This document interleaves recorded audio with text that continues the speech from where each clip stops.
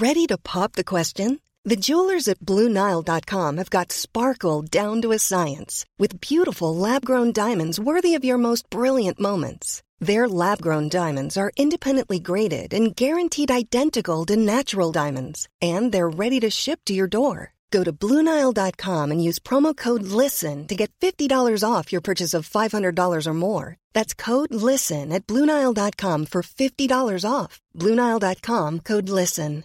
Hey, it's Paige DeSorbo from Giggly Squad. High quality fashion without the price tag. Say hello to Quince. I'm snagging high-end essentials like cozy cashmere sweaters, sleek leather jackets, fine jewelry, and so much more. With Quince being 50 to 80% less than similar brands. And they partner with factories that prioritize safe, ethical, and responsible manufacturing. I love that. Luxury quality within reach. Go to quince.com/style to get free shipping and 365-day returns on your next order. Quince.com/style. This is the Cork Today replay on C103. Happy International Women's Day to one and all. And very much we're going to focus later on about women out in the workforce and how women cope out in the workforce, particularly when they have children.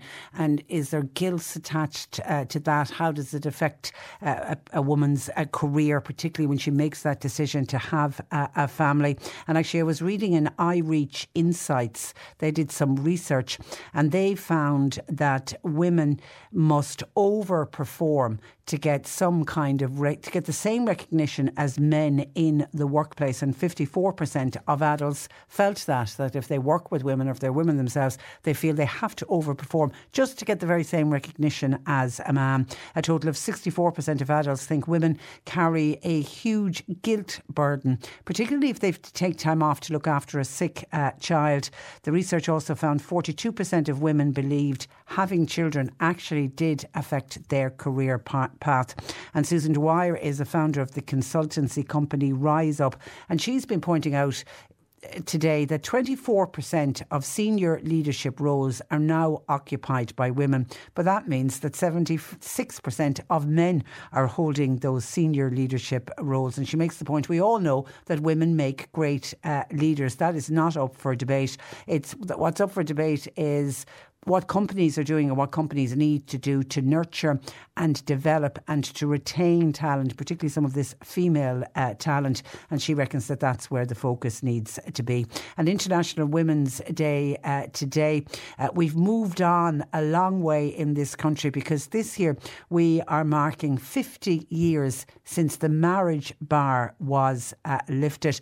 And it really is hard to get your head around what previous generations of women had to do as soon as they fell in love, decided to get married, unless they were a teacher or unless they were a nurse. Once they got married, they had to give up their job. It really is. And I know for younger women, they find that really hard to understand. And it's only 50 years ago that we lifted the marriage bar. So many of our parents, many of our mothers would have been forced to give up work. And indeed, there will be people listening to this programme that were of that generation who would love to have stayed on working. But as soon as they got married, it wasn't even as soon as they had children. It was as soon as they got married, they had to leave their job. But the good news is that female participation in the labour force has reached record levels in the last number of years. So many women are making that decision that they want to go out to work.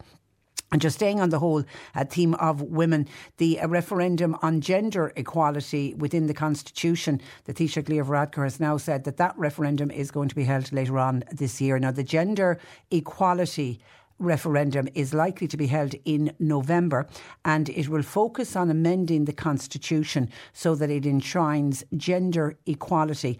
And in particular, they're going to remove references to women in the home. The government intends to have the proposed amendments published by the end of June. And of course, we'll all remember that the referendum was called for by the Citizens' Assembly on gender equality, and there was also a special joint Oireachtas committee on gender equality, and all of them said what we need now is a referendum. We need to change some aspects of the Constitution. It's calling for Article 41 to reflect that it protects female life with the protection afforded to the family and not limited to marital family. As the Constitution goes, it's just marital family, so it's to, and we know there are a lot more families than just people who decide to get married. And the one I think that certainly I'll be glad to see removed, and I wonder will other women and men be glad to see this one removed. It's Article 41.2 of the Constitution. That is the article that references that mothers should not be by economic necessity be forced to work to the neglect of their duties in the home. And I know that's one that really rattles and riles so many people, that if a woman has to go out to work, okay, she can go out to work, but she must not neglect her duties in the home. And that's actually enshrined in our Constitution. The Citizen Assembly has called for that particular article to be completely deleted. You don't tinker around with it, you don't change the wording, you simply get rid of it. And it was a vote by 93 members of the Assembly that resulted in 94% of the Assembly members calling for the removal of that reference to women's work within the home. Now, the Equality Minister, who is Roderick O'Gorman, he says he intends to publish the general scheme of one or more referendum bills by the end of June. And by doing that, then the Electoral Committee, they can be briefed, and the bill, our bills, if there's going to be more than one referendum, can be considered by the Oireachtas, and then of course it'll go to a public vote later in the year. And the enactment of the bill should be concluded by September, then, which would open the way and allow the time for a referendum to be held in November. And referendums, by their nature, they always have a tendency to be a little bit contentious. It'll be interesting to see what will be the debates around this, particularly around removing that wording from the Constitution that women, if they go out to work, they shouldn't neglect their duties in the home. Your thoughts welcomed this morning. This is Cork Today on C103. Email Patricia now with your story or comment. corktoday@c103.ie. Shocking to see in the Irish Examiner yesterday a photograph of a decapitated little lamb that was discovered on a farm on the outskirts of Cork City after a dog attack on a flock of sheep. Dan Cronin is the owner of that farm. It's at Lower Killeens near Blarney, and Dan joins me this morning. Good morning to you, Dan. Good morning, Patricia. Dan, what a savage attack on such defenceless animals. How and when did you discover this dog attack on your farm? Well, Patricia, we were actually finishing up about 5:30, maybe 5:45 on Friday evening, and the next thing, I was just coming out of my own front door and a lady came up to me saying that there was a sheep on the road. Now, Patricia, none of our animals are ever out on the road. Okay.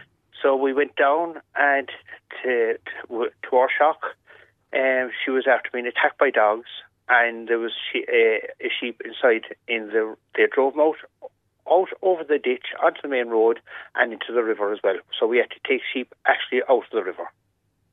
Because that's what sheep will do. They can't defend themselves, so they'll try and run.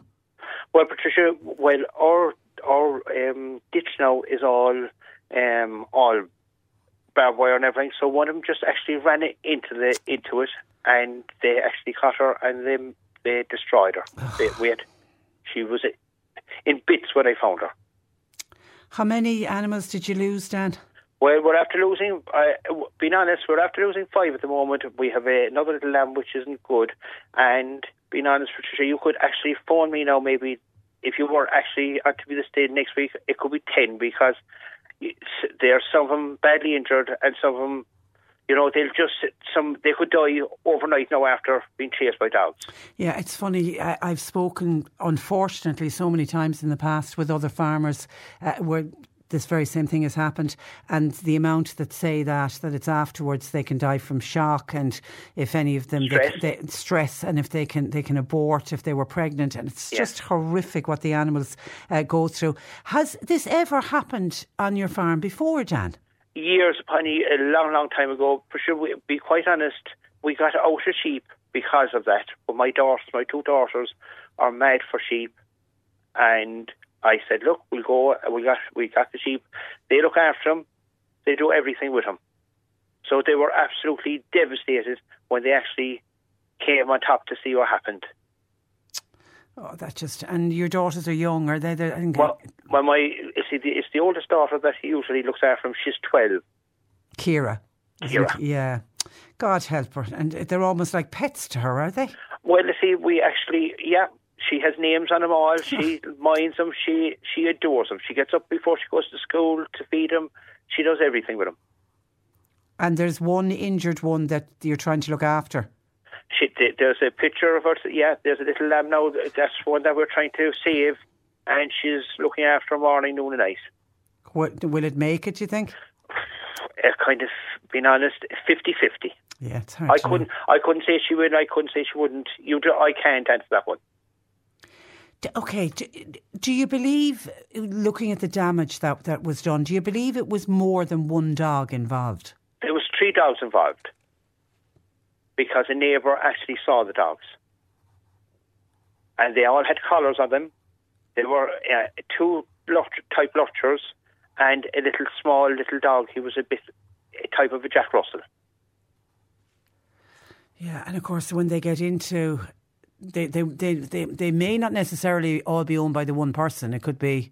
When they get into a pack, it's almost like a pack mentality, isn't it? That's the problem.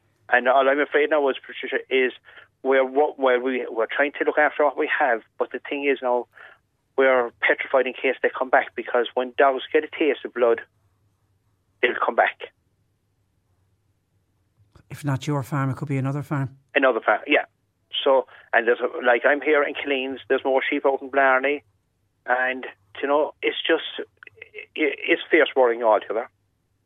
And it's lambing season, isn't it? This is the time of the year that there's little lambs out in the fields. Oh yes, they kill lambs, yes. Well, we had lambs before Christmas, and they got them, and we had lambs about 3 weeks old, and we've yours on the point of lambing.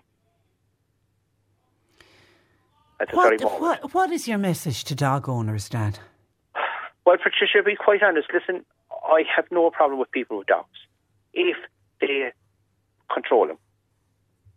But there's people walking around there and they just want, a big majority of people actually look after their animals and take them and mind them, but there's people out there and they just let the dogs loose and they can't control them.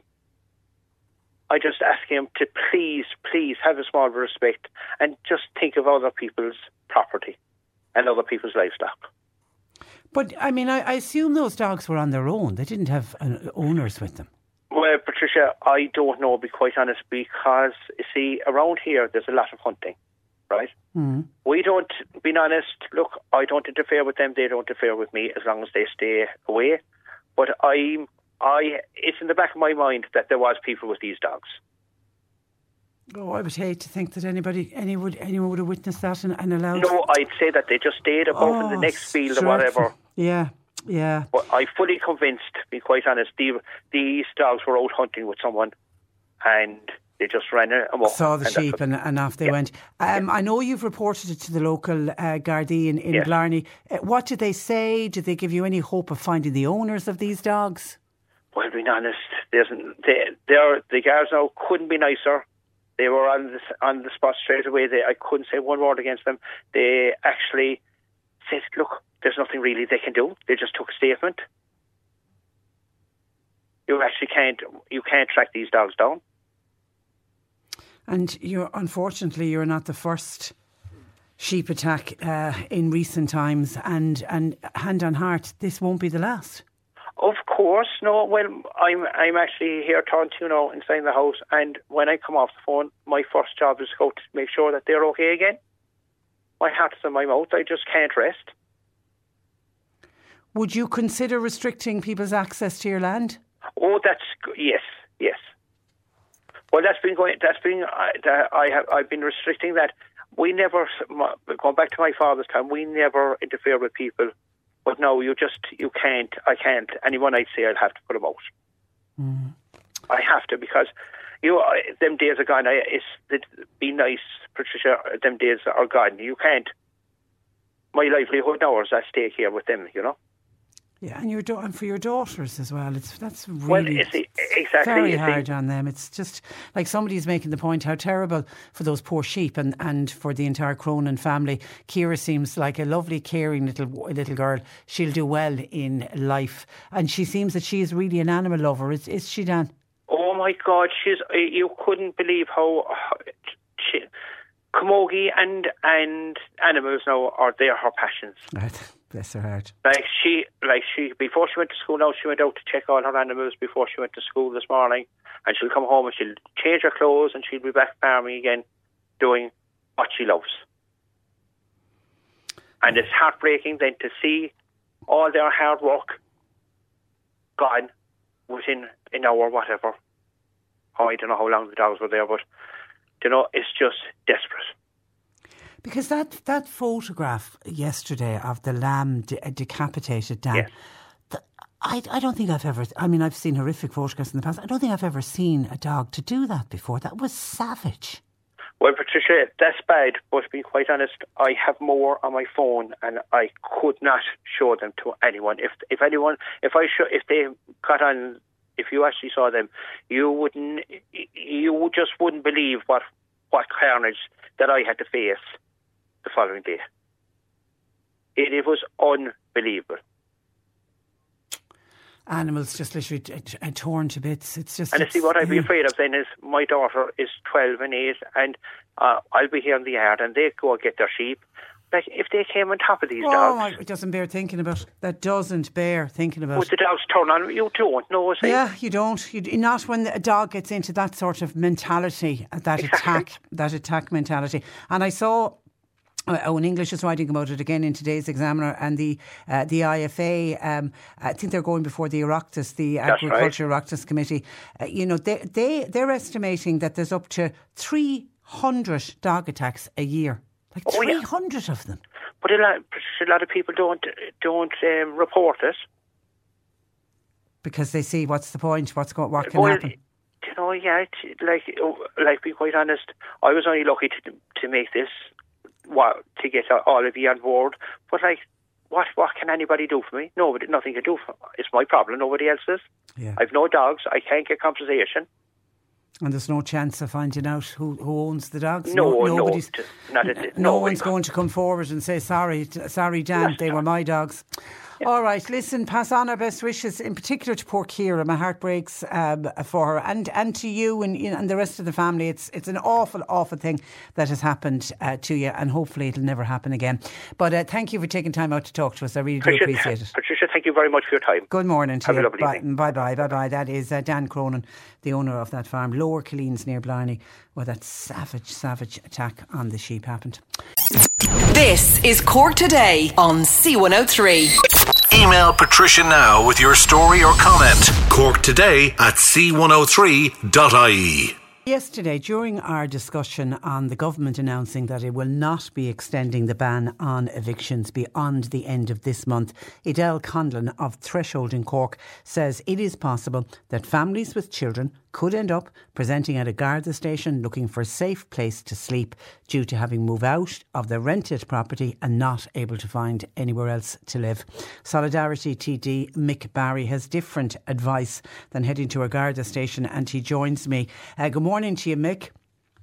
Good morning to you, Patricia. Your message is simple enough. It's ignore the eviction notice if a family has nowhere else to go. You're saying to people, break the law?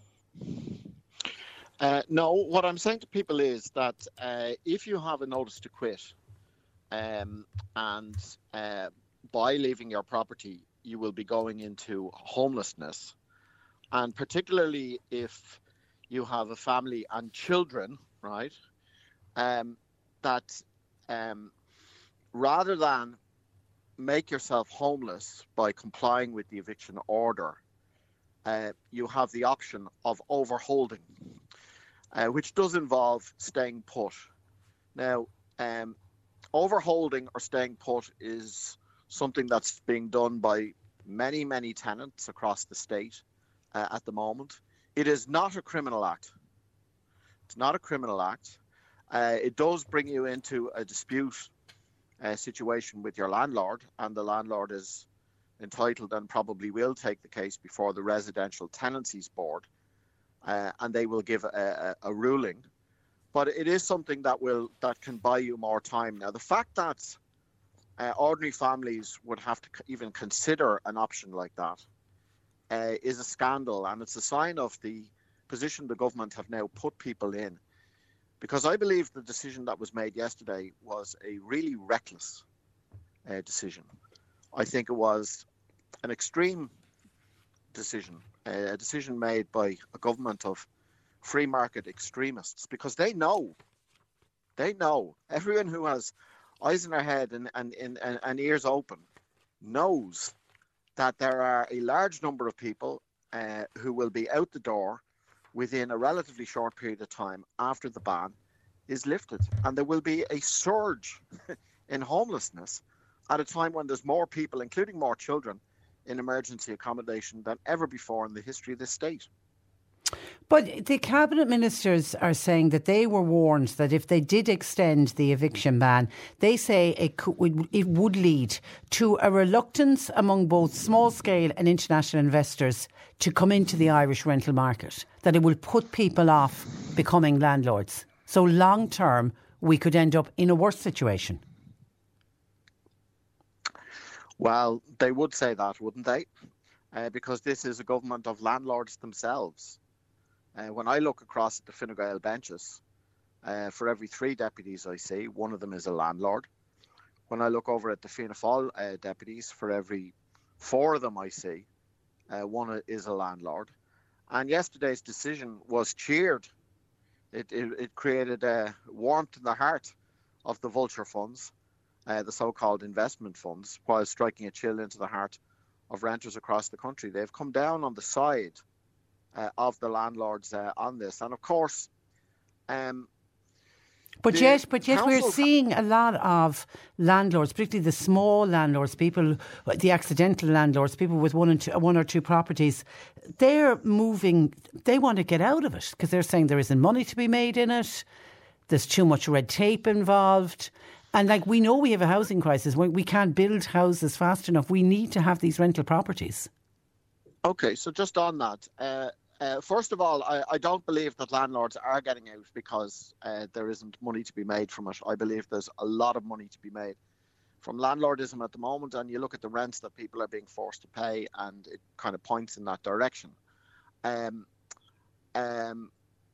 Yeah, but I think the main reason landlords are getting out is because they want to sell properties and get a good price before the market begins to move in the opposite direction. I think that's what's really going on here.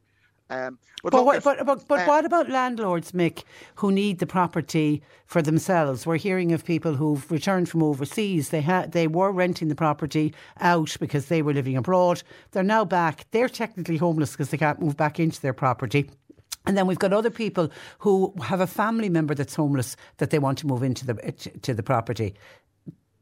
Are they not entitled to their property back? My colleague Richard Boyd Barrett made the point in the Dáil about people moving back who it would be for them moving back themselves from having worked abroad, that there could be an arrangement made where there would be exceptions that would be examined on a case-by-case basis.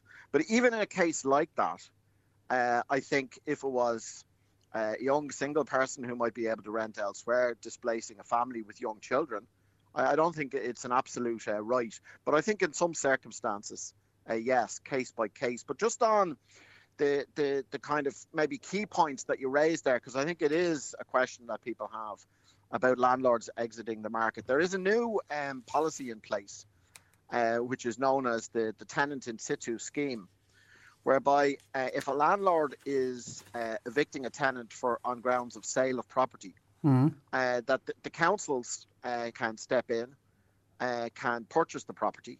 There's a fund there for them to do it, funding stream available for them to do it, and keep the tenant in situ without being evicted.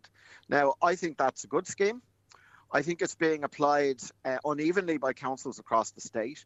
Some councils are pursuing it aggressively enough. Other councils are certainly not.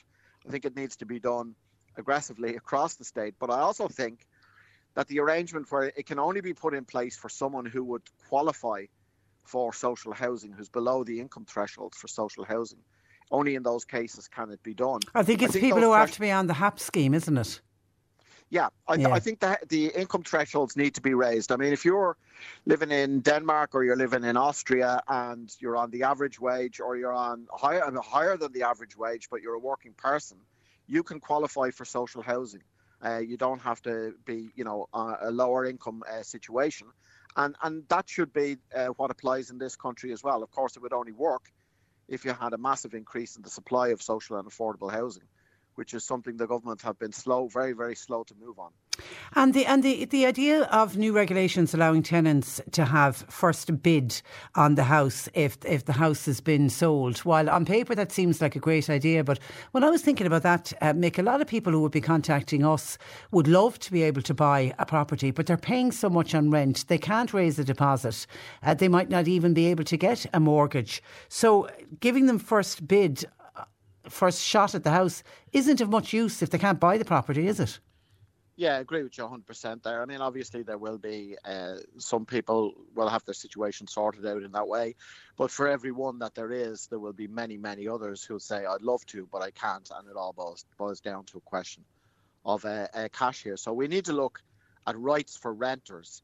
It's not just about getting people onto the property ladder. That's the core of it there. Can I at this stage make mention of something that's coming up next week that I think might be of interest to your listeners on this? Please do. Okay. So next Tuesday night, that's Tuesday the 14th, the Tuesday before Paddy's Day, at 7:30, there's a major public meeting being organised in the Metropole Hotel in Cork City. And it's being called now in the aftermath of the lifting of the eviction ban and the surge of homelessness that's on its way. The title of the meeting is that we need emergency housing in Cork. And I will host the meeting, but I've lined up some very good speakers for this. Katrina Toomey, from Penny Dinners, will be a key speaker. Frank O'Connor, the dereliction campaigner. Great guy, yeah. Great guy. We've spoken to him many times, yeah. Matthew Wayne, who's the union organiser in the Unite Union for construction workers, will be there. And, I think the government are taking the people for granted. They're taking the renters for granted. That was an outrageous decision yesterday. And what needs to happen now is there needs to be a pushback in the opposite direction. The government feeling pressure from below, from people on the housing issues. And if this meeting can help to organise that or be a step towards that, then I would be very happy. We've got a big room booked. All of your listeners are invited. So it's next Tuesday at 7:30. Okay, in the Metropole. Okay, some comments in from listeners. Somebody says a number of tenants ruin houses. Not everybody, not everyone I know who are landlords are terrible people. Many of them have trouble with their tenants, and some don't have any respect for homes. And somebody else says there's too much red tape and paperwork involved. Why do landlords, for example, have to register every year? It's a money-making racket. Can we do anything to make landlords continue renting and stay in the market? I mean, I know the Residential Tenancies Board was saying 43,000 homes have left the rental market over the last 5 years, and once they're sold, those properties rarely return to the rental market. There are a number of landlords who are thinking of getting out, and that's why they're happy with the eviction ban. Do you think the government need to do something, put measures in place for landlords? Well, on the specific questions that were asked, a tenant who wrecks the place should be evicted. I'm certainly not arguing anything otherwise, right? Tenants who engage in serious antisocial behaviour and who wreck property should not be covered by these rights. So I have no issue with that. As for landlords registering every year with the Residential Tenancies Board, I don't have a problem with that. We have a history in this country of an unregulated market where landlords, there was There was a lot of things that were meant to be done for tenants, a lot of things that were meant to be done in some cases in terms of tax that weren't done. So having a properly regulated market, I don't have an issue with that. But certainly antisocial behaviour of an extreme kind in wrecking places should not be covered by an eviction ban. So in terms of in terms of the bigger question of what can be done, I would frame it a slightly different way, Patricia, as I would. But I think for too long we have had an over-reliance on landlords operating on a for-profit basis.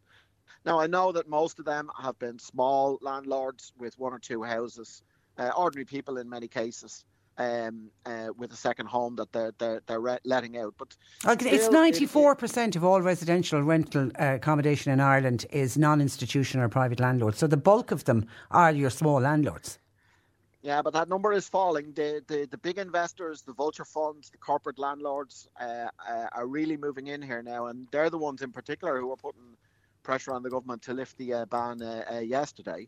And I think we need to look at providing housing and apartments, good quality, reasonable rents, increasingly through direct state investment. I'm not saying that we won't have a private landlord sector, but I am saying that the massive over-reliance on it that we've had has walked us into some of the trouble that we're in at the moment, and we need to move sharply away from that. OK, Dennis says, so let's say I'm willing to go along with Deputy Mick Barry's idea, and the sheriff comes along and gives me the boot because I didn't comply with the notice to quit, and then I lose my good rental reference and I'm taken to court and I get a conviction and I get a criminal record and I'll end up losing my deposit. I'll never be able to find a new place to rent. You say you say that they're not breaking the law by saying this overholding. Dennis raises some important questions there, and they are questions that always come up in a discussion like this. People have the idea that if you overhold, that like it's the next day the sheriff is at your door and, you know, people break into your house and they put your belongings on the side of the street. That is not the way it operates. That is not legal, right?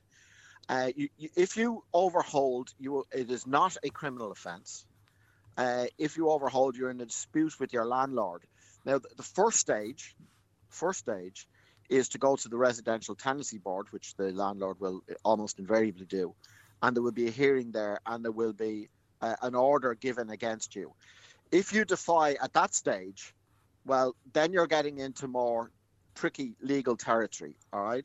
But certainly up to that stage, you are not committing a criminal offence. I see now what you're saying. You're saying use it to buy. You're saying use it to buy time, is what you are saying, rather than. I mean, I still, and I know it's going to happen. The thought of a young family turning up at a Garda station saying, because we have a problem with emergency accommodation, we don't have enough emergency accommodation, and if we get a tsunami of homeless people, there isn't going to be any room at the inn, and we're going to have people turning up at Garda stations. So what you're saying in those cases, it'll buy you a bit of time.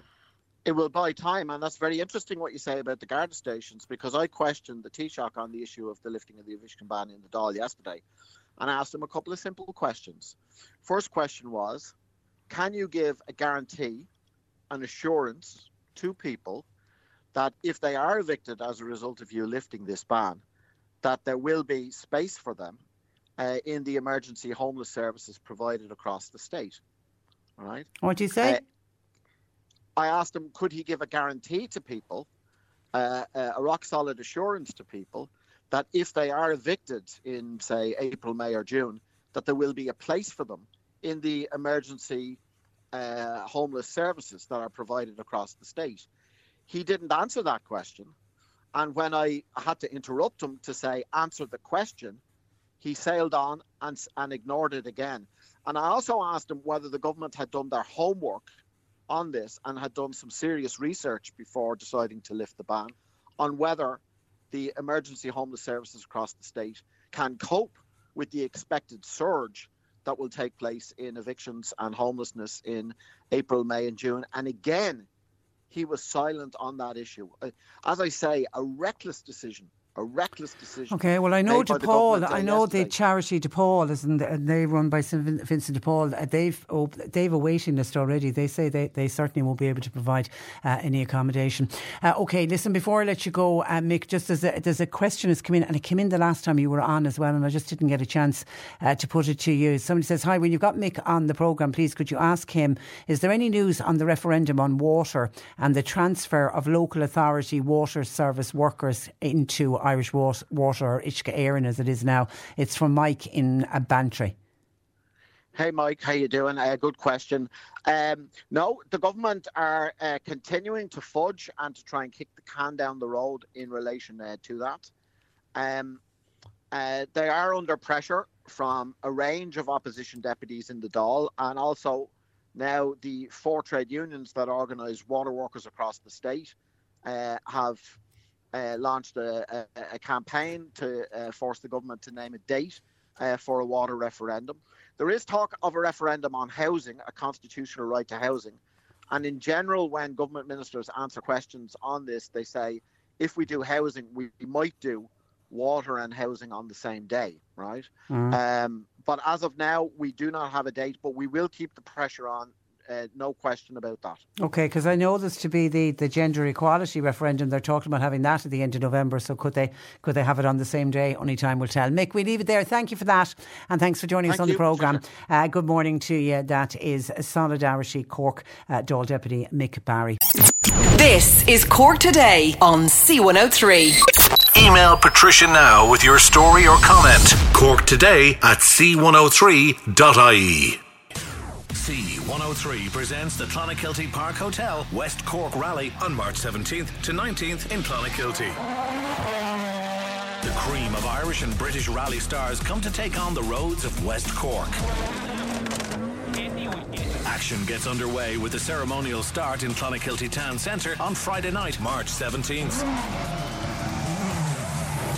The Clonakilty Park Hotel West Cork Rally. Fun and excitement for all the family. March 17th to 19th in Clonakilty. With Cork's greatest hits, C103. You're listening to Cork Today on replay. Phone and text lines are currently closed. Some of your thoughts and comments coming in with regard to the sheep kill that I spoke about when I spoke with poor old Dan Cronin from Killeens outside of Blarney about devastating attack on sheep and lambs on his farm last Friday. It was Friday afternoon, because he said it was at about 5:30, 5:45 packing up for the day when a neighbour came and said there's a sheep out on the road, and when he went down, said, well, it happened in the afternoon.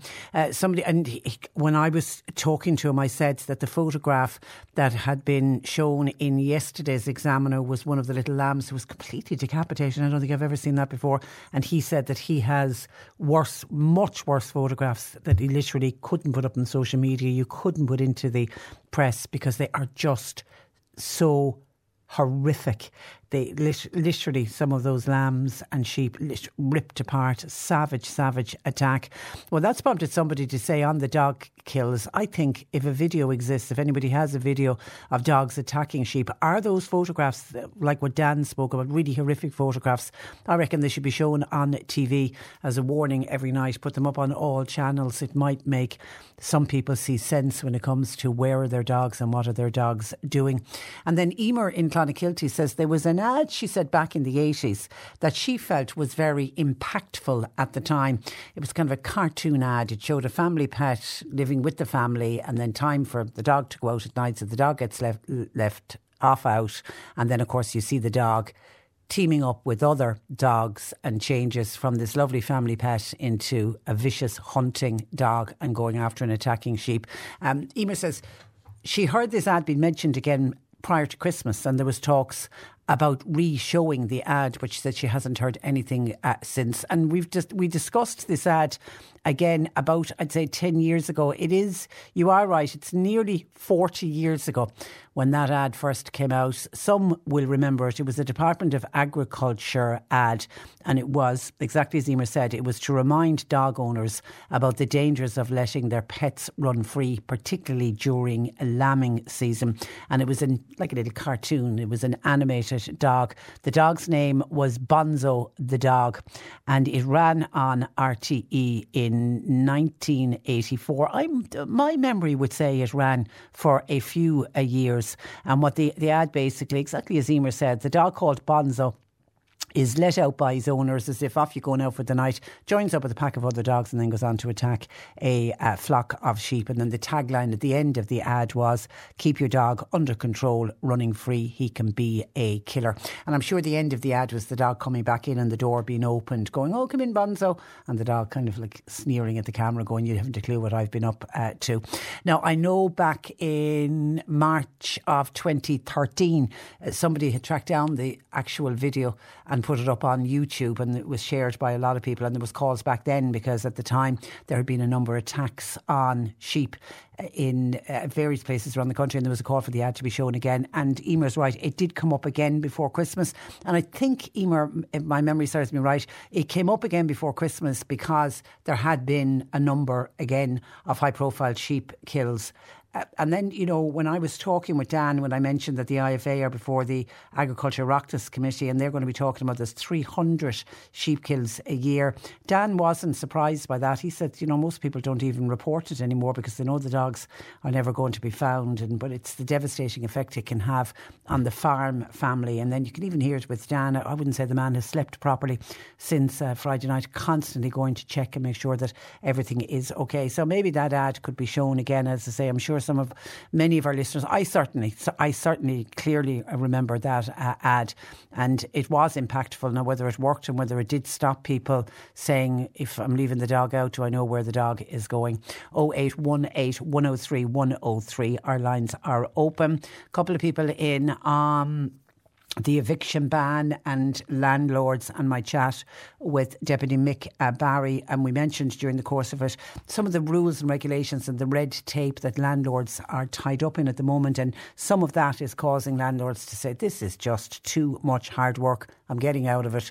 And we know that they're taxed differently to say what institutional landlords are taxed. So for a lot of them, they feel that the money isn't even worth what they may have initially got involved for. And then, of course, you've got accidental landlords, people who never wanted to be landlords, bought a property, went into negative equity, weren't able to remain living in the house themselves, and they're now renting that property out as well. So there's a lot of different reasons why people become landlords. But somebody was on about the residential tenancy boards, and part of the red tape is that you've got to register every year. And Mick Barry says he saw nothing wrong with that. He didn't have an issue with that.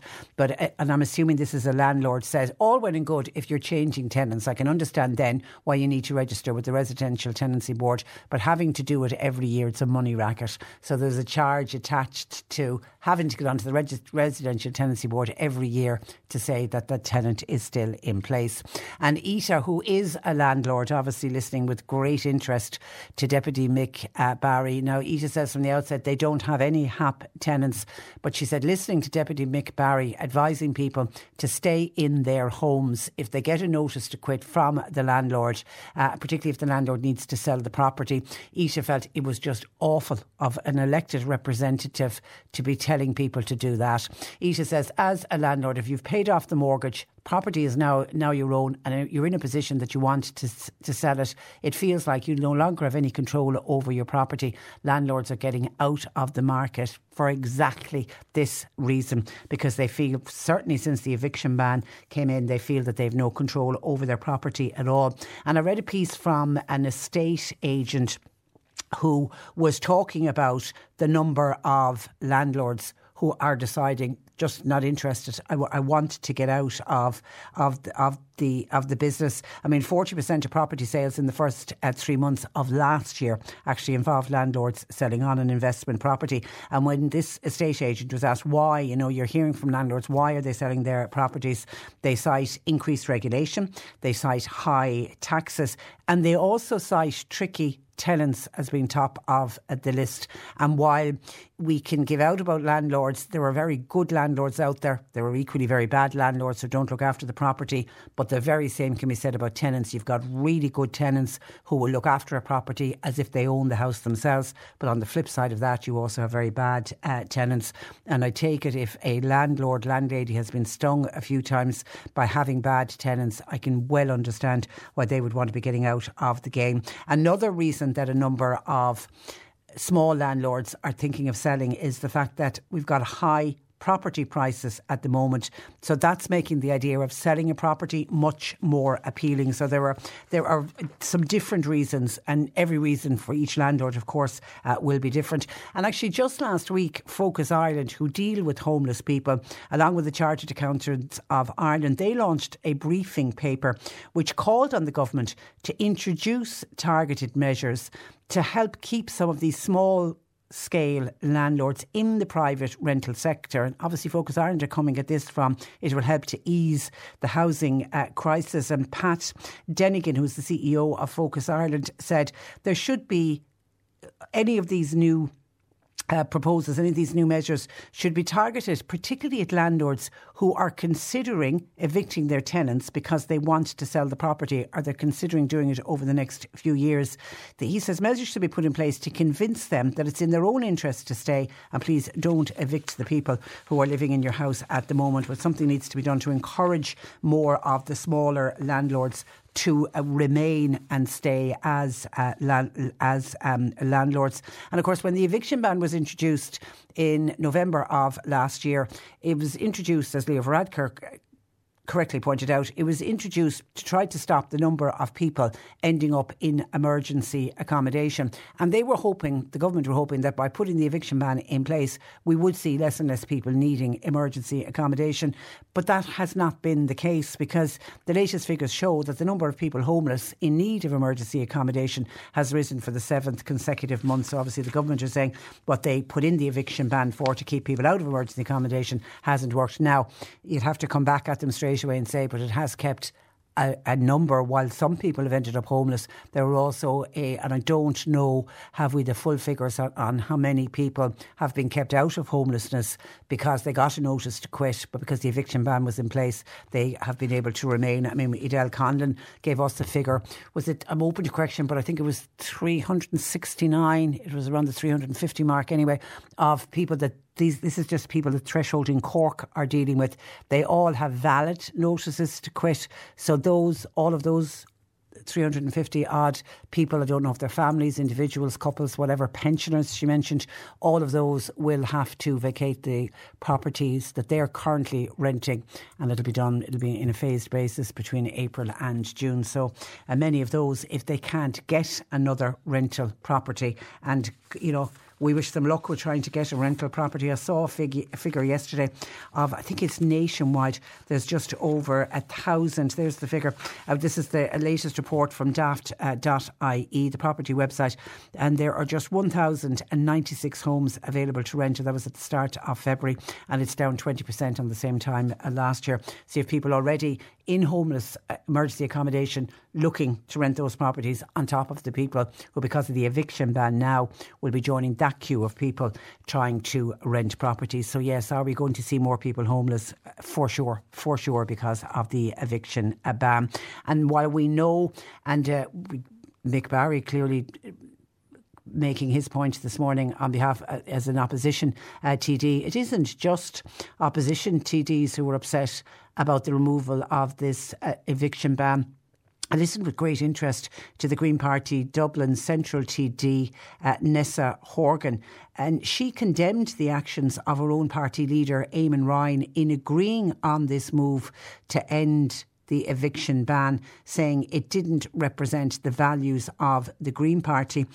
She said that, we know it was the three coalition leaders were together having the meeting. She said that if the coalition leaders are lifting the eviction ban, then she says there was nobody at that meeting to speak to Green Party values and Green Party policies. Now, she's stating that even though her party leader was one of the three at that meeting. Neasa Horgan has, of course, only recently rejoined the party, having served a suspension along with Patrick Costello, and has struggled to reconcile a number of the decisions her party's leadership has taken in government.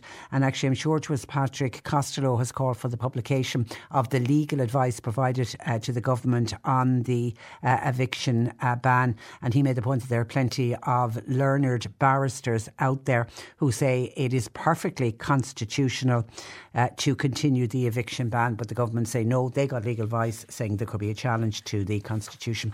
0818 103 103. John Paul taking your calls, and very quickly, Mossy in West Cork makes a pretty valid point this morning when it comes to housing. Hi Patricia, I heard a wise man once say, once upon a time it took one wage income within the family to raise a family.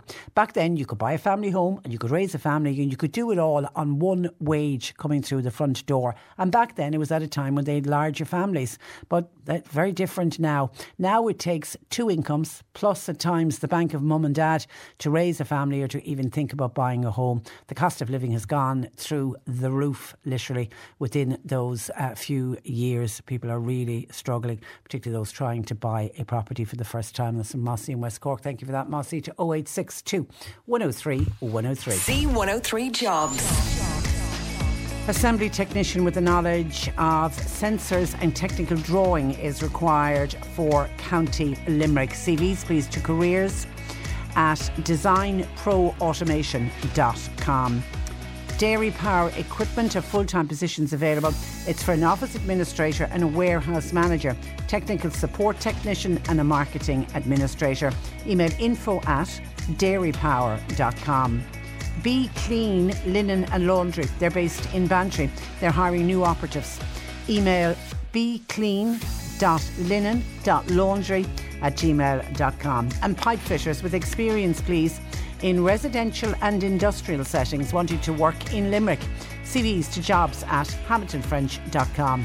You'll find all the details and more job opportunities by going online now. Go to c103.ie/jobs for more. This is C103. Cork Today on C103. With Corrigan Insurance's Macroom, now part of McCarthy Insurance Group. For motor, home, business, farm, life and health insurance. See mig.ie. Connect with C103 on Twitter now. Search for our Twitter handle @C103 Cork.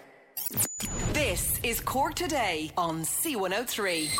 Email Patricia now with your story or comment. corktoday@c103.ie. With Ireland now introducing a 40% gender quota for all political parties running for election to the Oireachtas, the announcement opens up the whole debate around women and their access to employment in this country. So, for the day that's in it, International Women's Day, we've decided to have a chat about the role of women in the workforce, especially when they decide to start a family. And joining me, the current president of Network Ireland West Cork, and that's Anne-Marie Kingston, who of course runs White Sage Decluttering and often joins us on the programme. Good morning to you, Anne-Marie. Good morning, Patricia, and to our listeners this morning. And firstly, happy International Women's Day to you. And to you also. Okay, and I meant to say it to you the last time, and it just went out of my head when we were talking. I forgot to congratulate you on becoming president of Network Ireland West Cork. I suppose for people who are not aware of Network Ireland, just explain what your group is. So Network Ireland is a non-profit organisation where women in business and employment have a place to come together of like-minded women. We support one another because it's so important, Patricia. I found when I started my business, and I never dreamt of being a businesswoman, but it can be very lonely, and it's so important to network, to get your name out there and to be supported by like-minded women. And this is what Network Ireland overall is. And we have our own branch here in Network Ireland West Cork, where we cover from Bandon all the way to Castletownbere. We have monthly events. We have a private Facebook group. We have a lot going on. There's mentoring. There's so much, and obviously the Business Awards is a huge part of it as well. And it's great PR opportunities to put your name out there, Patricia, because you know what? As president, my big thing this year is, my big tagline for the year is getting back in the room after COVID for 2 years. But I'm all about stop keeping yourself a secret. Like, shine your light in the world, because we only get one chance to do it, and do it and grab every opportunity that you can, Patricia. It's so vital and important. Well done. And it's a great organisation. I know there's branches all over the country. It really is great. Now, do many women admit, Anne-Marie, that having a child has affected their career? Oh, God. It has, because I know myself, I suppose. And, do you know, actually thinking of it now, when Sean Paul contacted me yesterday, but like, we have 3 kids. So Ryan is 9, Caoimhe 7, and Cara is 2 years. But that's why there's such a gap, because I felt that if I went on to, and like, there was always a 3rd child in me, thankfully, but I wanted, like, I pulled back from having the 3rd child because I felt that I'd have to put my business on hold for 2 years, a year, whatever it may be, and have to rebuild my business. And I had to kind of just go for it and say, right, look, if it works out that I fall pregnant, and thankfully we did. But that was for me, I suppose, personally, that held me back. I suppose I would have loved to have Carol probably earlier on, but it did definitely hold me back from, I suppose, having that 3rd child, because I did think it would affect my business and building up my business and everything associated with my work, because I put like 5 hard years into it, and I felt that I have to rebuild, as I said. Yeah, and then it's the balancing a career and raising a family. That is a constant struggle for many women, isn't it? Yeah. And I suppose that's why I set up my business first day, Patricia. Really, I suppose, with my decluttering business was all about having that balance. I was working, say, in the financial sector previously. I would have then taken voluntary redundancy to start a family, because I just felt that I just wouldn't get the time back again with them. And when I started my business, then I wanted the balance of family and work life. So I suppose how I work my business, really, I suppose I'm working 3 days a week now. I'm working probably 5, but I suppose I'm on the road probably 2 to 3 days a week. And then I'm at home. Then, like, as you mentioned, like, I'm there for appointments. I'm there for pickups, for gymnastics, for swimming. And that's where I slot in. That's where I suppose that's how I work my diary, the days that I'm off. Because, again, look, my husband is a dairy farmer. And it's not always, look, John is great. He'll pick up the kids the days that I'm working. But I suppose I'm the main parent that is there for the orthodontist appointments, for the doctor's appointments, for the vaccines. And that's where I play my role. Yeah, and amongst other working mothers that, like you personally know, or even when you were back in the financial sector, working mothers suffering mammy guilt. And do we suffer mammy guilt way more than men suffer daddy guilt? Oh, the mammy guilt, it's very hard. It's a hard one, because, and I see it again with my work, I suppose the mammy guilt definitely comes up, because I suppose, look, we prioritise everyone over ourselves. And a lot of people I would have worked in the bank, again, would have taken, say, like, would have job shared. It would have been maybe 3 days or 4 days a week. And it suited them because, look, they felt that they wanted time at home. They needed to be there maybe for appointments. They might have had hospital appointments maybe every week or every 2 weeks. And that's why they had to find that balance, really, I suppose, that worked for them in the home. And look, I suppose, Patricia, every home is different. The dynamics are different in every home. Some men are running the house, they're doing the household jobs, they're doing the pickups and everything, while When you're ready to pop the question, the last thing you want to do is second-guess the ring. At BlueNile.com, you can design a one-of-a-kind ring with the ease and convenience of shopping online. Choose your diamond and setting. When you find the one, you'll get it delivered right to your door. Go to BlueNile.com and use promo code LISTEN to get $50 off your purchase of $500 or more. That's code LISTEN at BlueNile.com for $50 off your purchase. BlueNile.com, code LISTEN. Planning for your next trip? Elevate your travel style with Quince. Quince has all the jet-setting essentials you'll want for your next getaway, like European linen, premium luggage options, buttery soft Italian leather bags, and so much more. And it's all priced at 50 to 80% less than similar brands. Plus, Quince only works with factories that use safe and ethical manufacturing practices. Pack your bags with high-quality essentials you'll be wearing for vacations to come with Quince. Go to quince.com/trip for free shipping and 365-day returns. Hi, I'm Daniel, founder of Pretty Litter. Cats and cat owners deserve better than any old-fashioned litter. That's why I teamed up with scientists and veterinarians to create Pretty Litter. Its innovative crystal formula has superior odor control and weighs up to 80% less than clay litter. Pretty Litter even monitors health by changing colors to help detect early signs of potential illness. It's the world's smartest kitty litter. Go to prettylitter.com and use code ACAST for 20% off your first order and a free cat toy. Terms and conditions apply. See site for details. Wife or partner could be working full-time, and I suppose it's personal in every home. But I suppose what I see is there is the mammy guilt definitely is to do more with the mothers than on the father side of things. Yeah, and actually a piece of research that's out for International Women's Day today, it's an iReach Insights research, and actually one of the things that came out of that was 64% of people feel women carry a huge guilt burden when they take time off to look after a sick child, that they're guilty about not being in work. Yeah.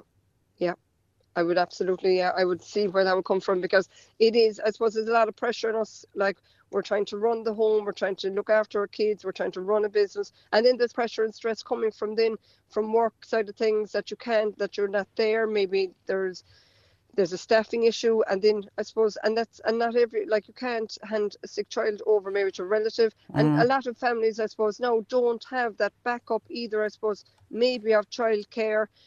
Or maybe parents or family to help out either. You see, everyone is in different circumstances, to be quite honest.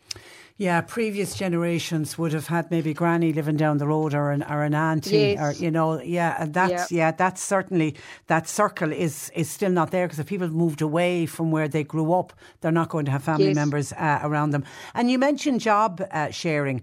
Am I right in saying that when it comes to job sharing, it is way more women job share than men? Oh, absolutely. It's women. I think in all my 13 years in the bank, it was always women. There was no men job sharing. No, actually, I knew no man actually who was in job sharing. Yeah. And then when it comes to both parents who are working, and there are a lot of families who have no choice but to work in order to pay the mortgage or whatever. Absolutely. Talk to me about, Anne-Marie, how do you strike the balance about the housework that needs to be done? Oh, do you know what? We were having a conversation last night, actually, Jan, myself. Something came up in my news feed. Actually, a couple or a man was his ex-wife was suing her husband, for not being paid for all the household duties she'd done for the last 15 or 20 years. Something crazy. And I started laughing. I was like, John! And he was like, don't even go there. But I suppose it's fun. And I always do say and I suppose that's the line I'm in with my decluttering services. But I will say, once you do have a decluttered home, housework does become much easier. A house runs much smoother when everything is organised. But do you believe the jobs should be shared? Oh, good question. And I suppose I would probably show. Yeah, there should be some kind of balance, because I suppose I'd always say, look, I can't do everything. No, I'm very lucky. I suppose my kids, and I always vouch for it, and I suppose I'd have a lot of clients would say, Anne-Marie, my kids don't help out. But you have to, we definitely have to encourage our kids to do it, because look, they'd be kind of giving out to me, but I was kind of saying, guys, I'm teaching you a life skill, because if you move away or go travelling around the world, you'll have to look after yourselves and be able to clean and cook and everything like that. And I don't want to be, I suppose we're all about gender balance and everything, but we definitely have to look after ourselves. And I suppose, look, my husband is, this time of year is flat out with his own work with cows calving and everything like that. But I would say there has to be some kind of balance. Definitely having some kind of rota. It shouldn't all definitely fall back on the woman, that she has to do the cleaning, the ironing, the washing, everything. There should be some kind of a rota, definitely, and someone do you know, even the days that someone even just does the dishwasher, small things like that, it makes such a difference to the house.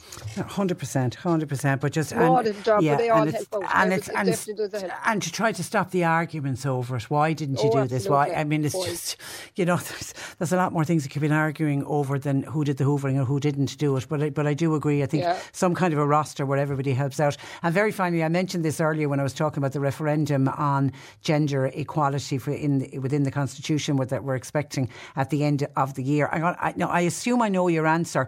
Are you in favour of Article 41.2 of the Constitution being deleted? And this is the one that says if women must work outside of the home, it mustn't be by economic necessity, but when they work outside the home, they mustn't neglect their duties in the home.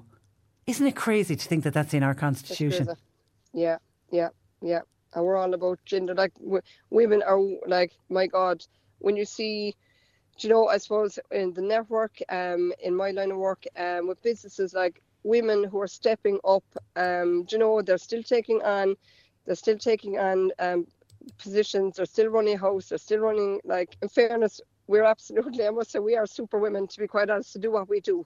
But do you know what? We're in a generation that we need to, I suppose, for our own daughters and for our grandkids coming up, you know, we are well able, and there should definitely be equal opportunities for payment, definitely.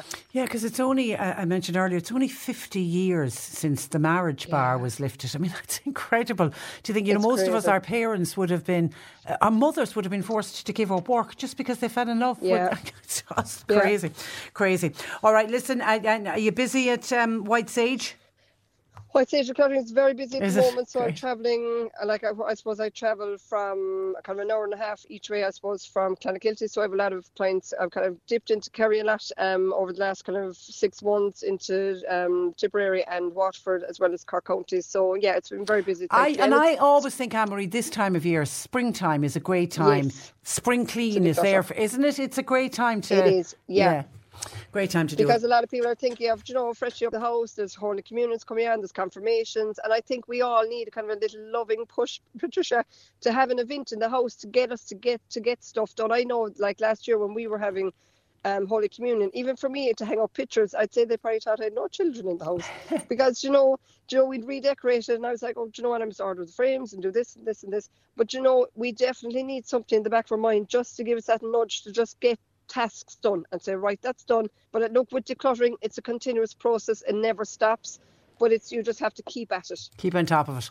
Okay, listen, pleasure as always to talk with you, Anne-Marie. Thank you for that, and thanks for joining us. That is Anne-Marie Kingston of White Sage Decluttering, but joining us as president of Network Ireland West Cork to mark and to recognise International Women's Day. If you are a lover of wine and a lover of travel, then my next guest this morning will be of huge interest to you. Fionnuala Harkin is from Clonakilty, and along with her writer friend Maeve Bancroft, they're organising a wine tasting trip to Italy.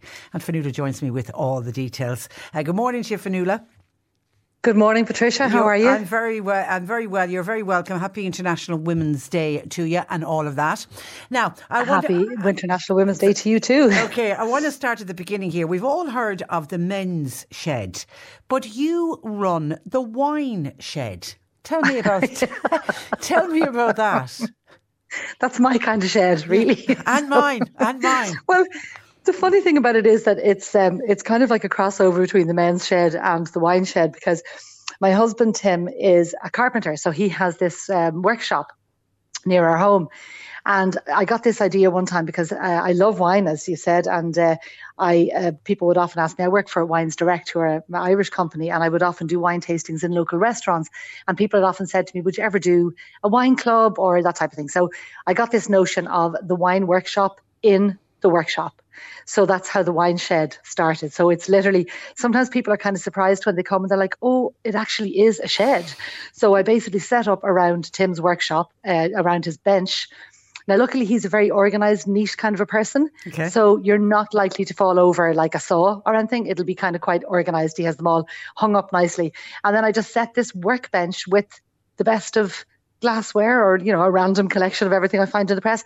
And then we just taste these 6 wines, and it's kind of like a little bit of learning because I describe the wines, and I usually try to do different styles of wine that people mightn't have every day of the week. And, you kind of learn a little bit, but the whole thing about wine is that wine, as you know, is about sharing. It's about pouring from the one bottle and everybody chatting about, discussing, tasting. I do cheeses and charcuterie and stuff with it. So it's just a really nice convivial kind of an evening. Yeah, very, very sociable, because you also ran the Caravino. That was part of the West Cork Food Festival. That was in a caravan, wasn't it? Yes, it was a caravan. So it was like a little Father Ted caravan that my friend Maeve, who, as I said, is a writer, and she bought the caravan as a little writing office workshop for herself. So she has it all decorated beautifully with fairy lights and, nice curtains and everything. But we got this notion during the Taste of West Cork Festival to bring the caravan into the middle of Asna Square in Clonakilty, and we could sit 6 people would fit in nice and neatly into the caravan, and like that we served like a 5-course dinner, and we did wines from so I think the idea of this Tuscan trip came from that, because we did the wines of Italy. So we did this virtual tour of Italy, but you were just actually sitting in a caravan in the middle of Clonakilty. But you kind of went on a culinary and Venus journey around Italy with lovely Italian food, lovely Italian wine, and we would describe all where everything came from. And so people now want to come out of the caravan and they want to actually go to Tuscany.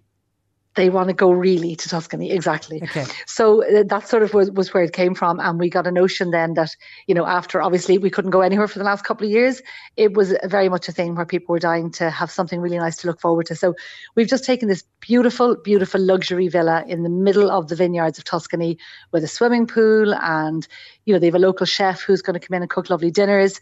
And then, as I was saying, I work for Wines Direct, so we import wine from these small producers.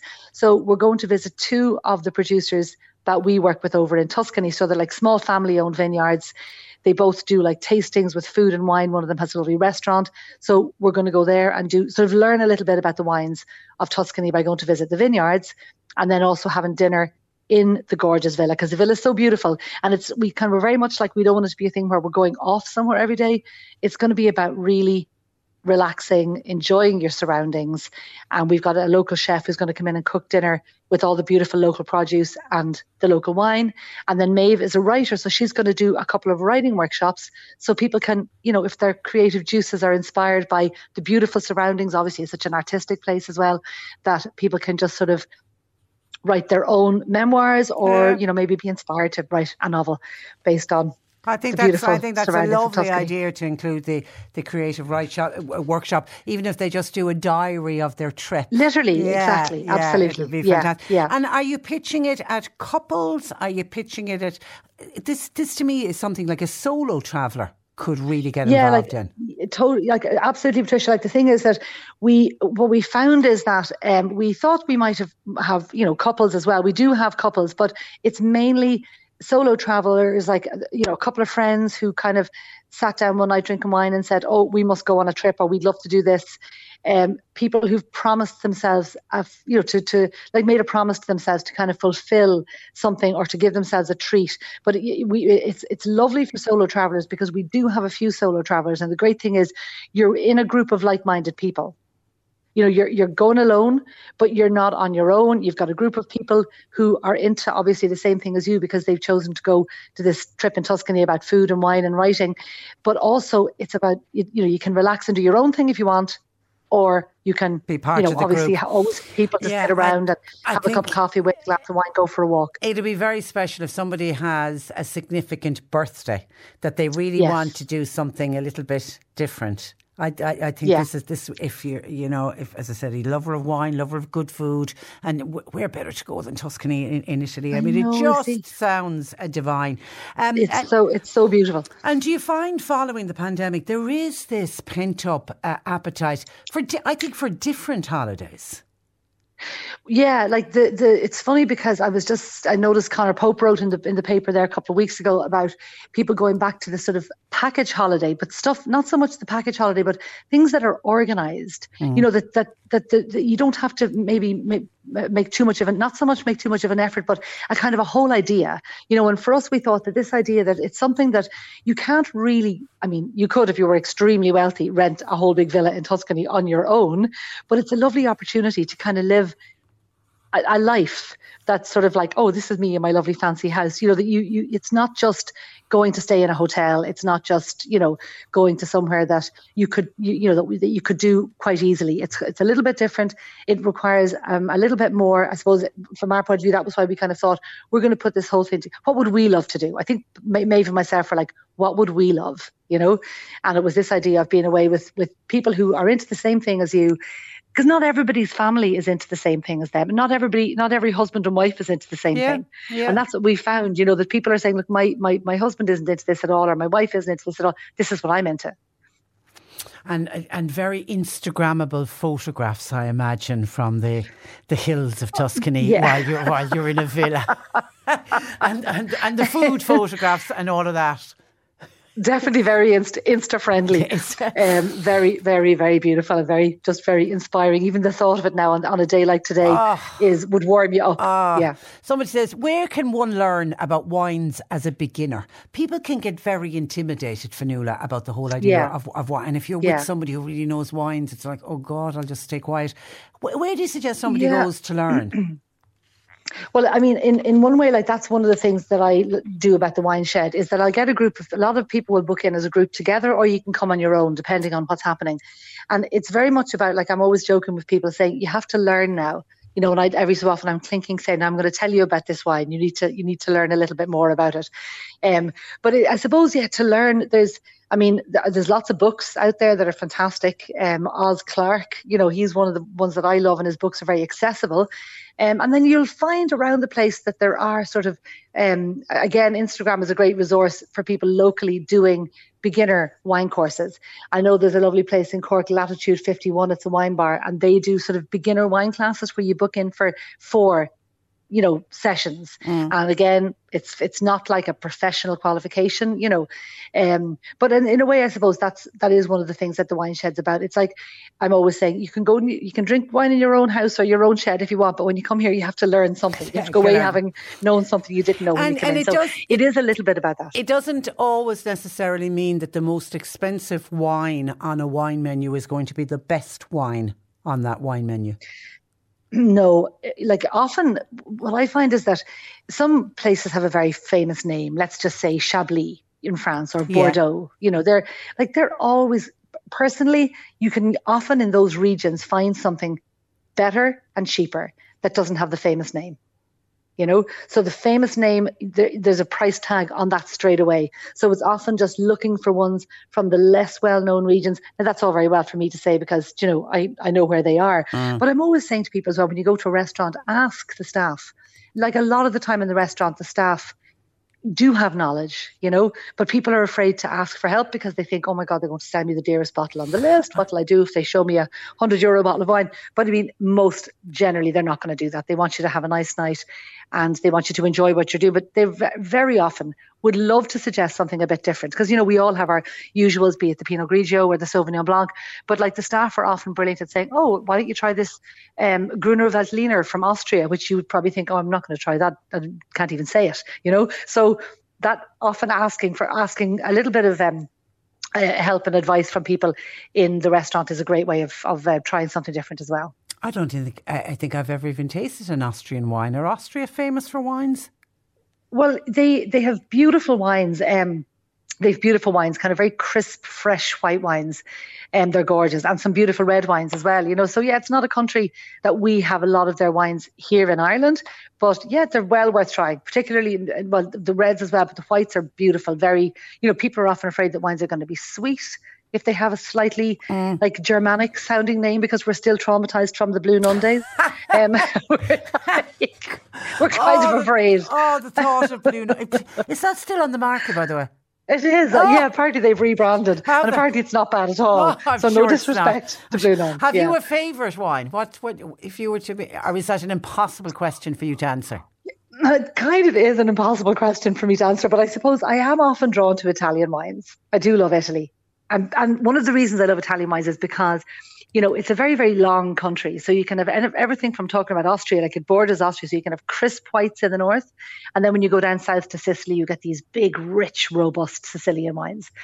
I'm a real fan of Valpolicella Ripasso. That's a really good one for people to look out for. It's called Ripasso is the style, and it's a beautiful Italian wine. And I also love a really good Soave, which is from a region near Verona. And so they would be Soave. They would be ones. That even sounds good. Is that a red or a white wine? A Soave. The Soave is a white, and the Valpolicella Ripasso is a red. So I'm an equal opportunities drinker. Depending on the mood and the food, I can go either way. And that is important, isn't it? How to match the wines, what whether it should be red or white, depending on what you're eating. Yeah, I think so. Like if you're eating a really delicate fish and you have a big rich red wine, that's just going to overpower. Like the two things are not just going to work well together. Whereas when you have a nice delicate wine with a delicate food, or equally if you're having a lamb shank cooked for like hours and hours with loads of spices and red wine, then you need a nice big rich red wine to go with that. If you have a kind of an insipid red wine, it's just going to pay alongside the lovely rich food. So I think often it's about the texture of the food. If it's light and fresh wines. And then food that's very heavily spicy, often, that can overpower the wine as well.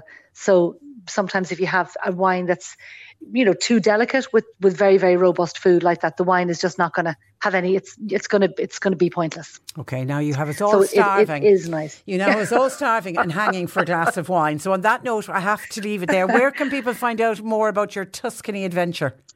Well, I think the best thing is probably if you have a look at Instagram, I'm at Wineshed West Cork. Okay, at Wineshed West and then Cork. At Wineshed West Cork. And then our email is thecaravino@gmail.com. Listen, that's Caravino. So thecaravino@gmail.com as well. Really enjoyed our chat. At Wineshed West Cork. I really enjoyed our chat. Patricia. Thank you, Fionnuala. And go and have a glass of wine now. I wish I could. Thanks for that. Bye-bye. That is bye-bye, the wonderful Fionnuala Harkin joining us from the West Cork Wine Shed. 0818 103 103. Lines are open. Cork Today on C103. With Corrigan Insurance's Macroom, now part of McCarthy Insurance Group. Want great advice? You know who to talk to. CMIG.ie. You're listening to Cork Today on replay. Phone and text lines are currently closed. Make sure you're tuned to Martina O'Donoghue every day this week, because she's got a wonderful prize to give away. Prize she's giving away on Friday, but she's taking qualifiers every day this week. The prize is a 2-night stay for Saturday, March 18th and Sunday, March 19th. So the weekend of St. Patrick's Day, and it'll almost be like a festival weekend, won't it? Anyway, it's a 2-night stay in one of the Garden Muse rooms, which is at Lissard Estate. It includes tickets to a very special St. Patrick's weekend event, which is happening on Saturday the 18th. Killa will be performing between 3 and 5 in the walled garden, and then that will be followed by the Six Nations rugby match that we'll all be sitting down to watch. That's Ireland taking on England. Then there's a barbecue cooked to order by their executive chef. Now, every day this week, because it's tied in with a rugby weekend, Martina will play the voice of a well-known Irish rugby player. The challenge for you is to work out who each individual rugby player is, and then you're in with a chance of becoming the daily qualifier, which, as I say, the draw will be held on Friday. So good luck to everybody involved there, and that's on Martina O'Donoghue's show from 4 o'clock today. Michael in Bantry by text: Happy International Women's Day to my 3 incredible sisters, says Michael in Bantry. That's really nice of you, Michael. Lisa, Fiona and Aoife. And Michael also wants to remember his late mother, Elizabeth, his late aunt, Marie, and his grandmother, Annie. Sadly no longer with us, but he's thinking about them today on a day where we recognise women. That's a lovely text. Thank you for that, Michael. Hope you're having a nice day yourself. We were talking about housing and talking about the eviction ban being lifted at the end of this month, and what's going to happen to families and individuals and couples and pensioners. There are pensioners who are going to be desperately trying to secure new accommodation. Patricia, what do you expect with all of the people that they've left into this country? Where were they going to put them all? It is just madness that Rome will be on the streets. It's all wrong. Thanking you, Patricia. And listen, there's there's asylum seekers who've arrived in this country, particularly anyone that arrived since probably around the middle of January, who are also sleeping on the streets. So it's not just Irish people, but I suppose it's the lack of emergency accommodation is the thing that really has me worried with people looking for. We know, something like 11,500 Irish people are living in emergency accommodation. I don't know if rough sleepers are included in that total or not, but people are living in hotels and in family hubs, etc. And we just don't have enough of that type of emergency accommodation. And there doesn't seem to be any answer. I listened with great interest yesterday to every time the government were asked about ending the eviction ban, and when they were asked about, well, where are the people to go, bearing in mind that daft.ie are pointing out there's only a little over 1,000 properties for rent. That's nationwide. And if well over 1,000 people, and it will be well over that number, will end up having to leave the current house they're renting because the landlord wants it back, where are they all going to end up going? Are we going to be able to find enough emergency accommodation? A lot of the hotels are saying they're giving up on the government contracts because they want to go back into working with tourists, because obviously tourists now, after the pandemic, are certainly coming back to this country, and Irish people themselves having staycations, and people want places to stay, and hotels can make more money out of tourists staying than having contracts with the government. So we're going to see less and less emergency accommodation. I don't know what the answer is. I really don't. And lots of the government ministers were asked yesterday, where will people go? Where will they stay? And nobody seemed to have the answer to it. I'm really still so worried about that when I heard the eviction ban was to end. Thank you for your text to 086 103 103.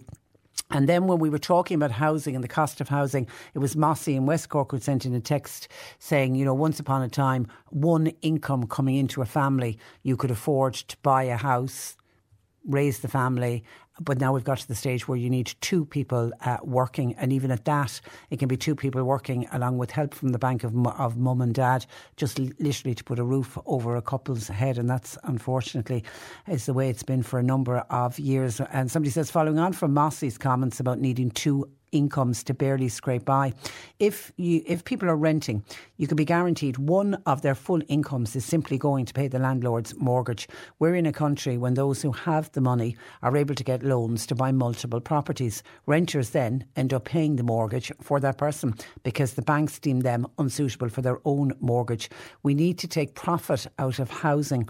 It's not a commodity, it is a necessity. And you are right on that, and that is a real dilemma that couples find themselves in if they're both working and can be working and earning good money, but because rent has gone so expensive, one whole income can literally just go to pay the rent to keep the roof over their heads. So therefore the other income is going to pay for all the other bills and to food and whatever else is needed. So it's very hard to save a deposit, and of course a deposit is needed and the bank needs to see that you're saving. I can never understand why, if you can clearly show, well, I've been renting for the last 5 years and I've paid this money every single month, that why that isn't factored in when people go for mortgages. But couples are absolutely find themselves in a real catch-22 situation. Hi Patricia, I heard you talking about children earlier on and people being able to afford children, and how has children affected a woman's career. When I had no children, I was working 5 days a week. I was fully focused and I absolutely loved my job. Then I started to have a family and I needed to strike a balance, and I found it very hard to find that balance between going to work, fully focused on the job, and raising my children. I wanted to spend time with my children, but financially I have to work. I'm now down to 4 days a week, but still, even working 4 days a week, it is so hard. We would have loved a third child, but guess what? We simply can't afford it.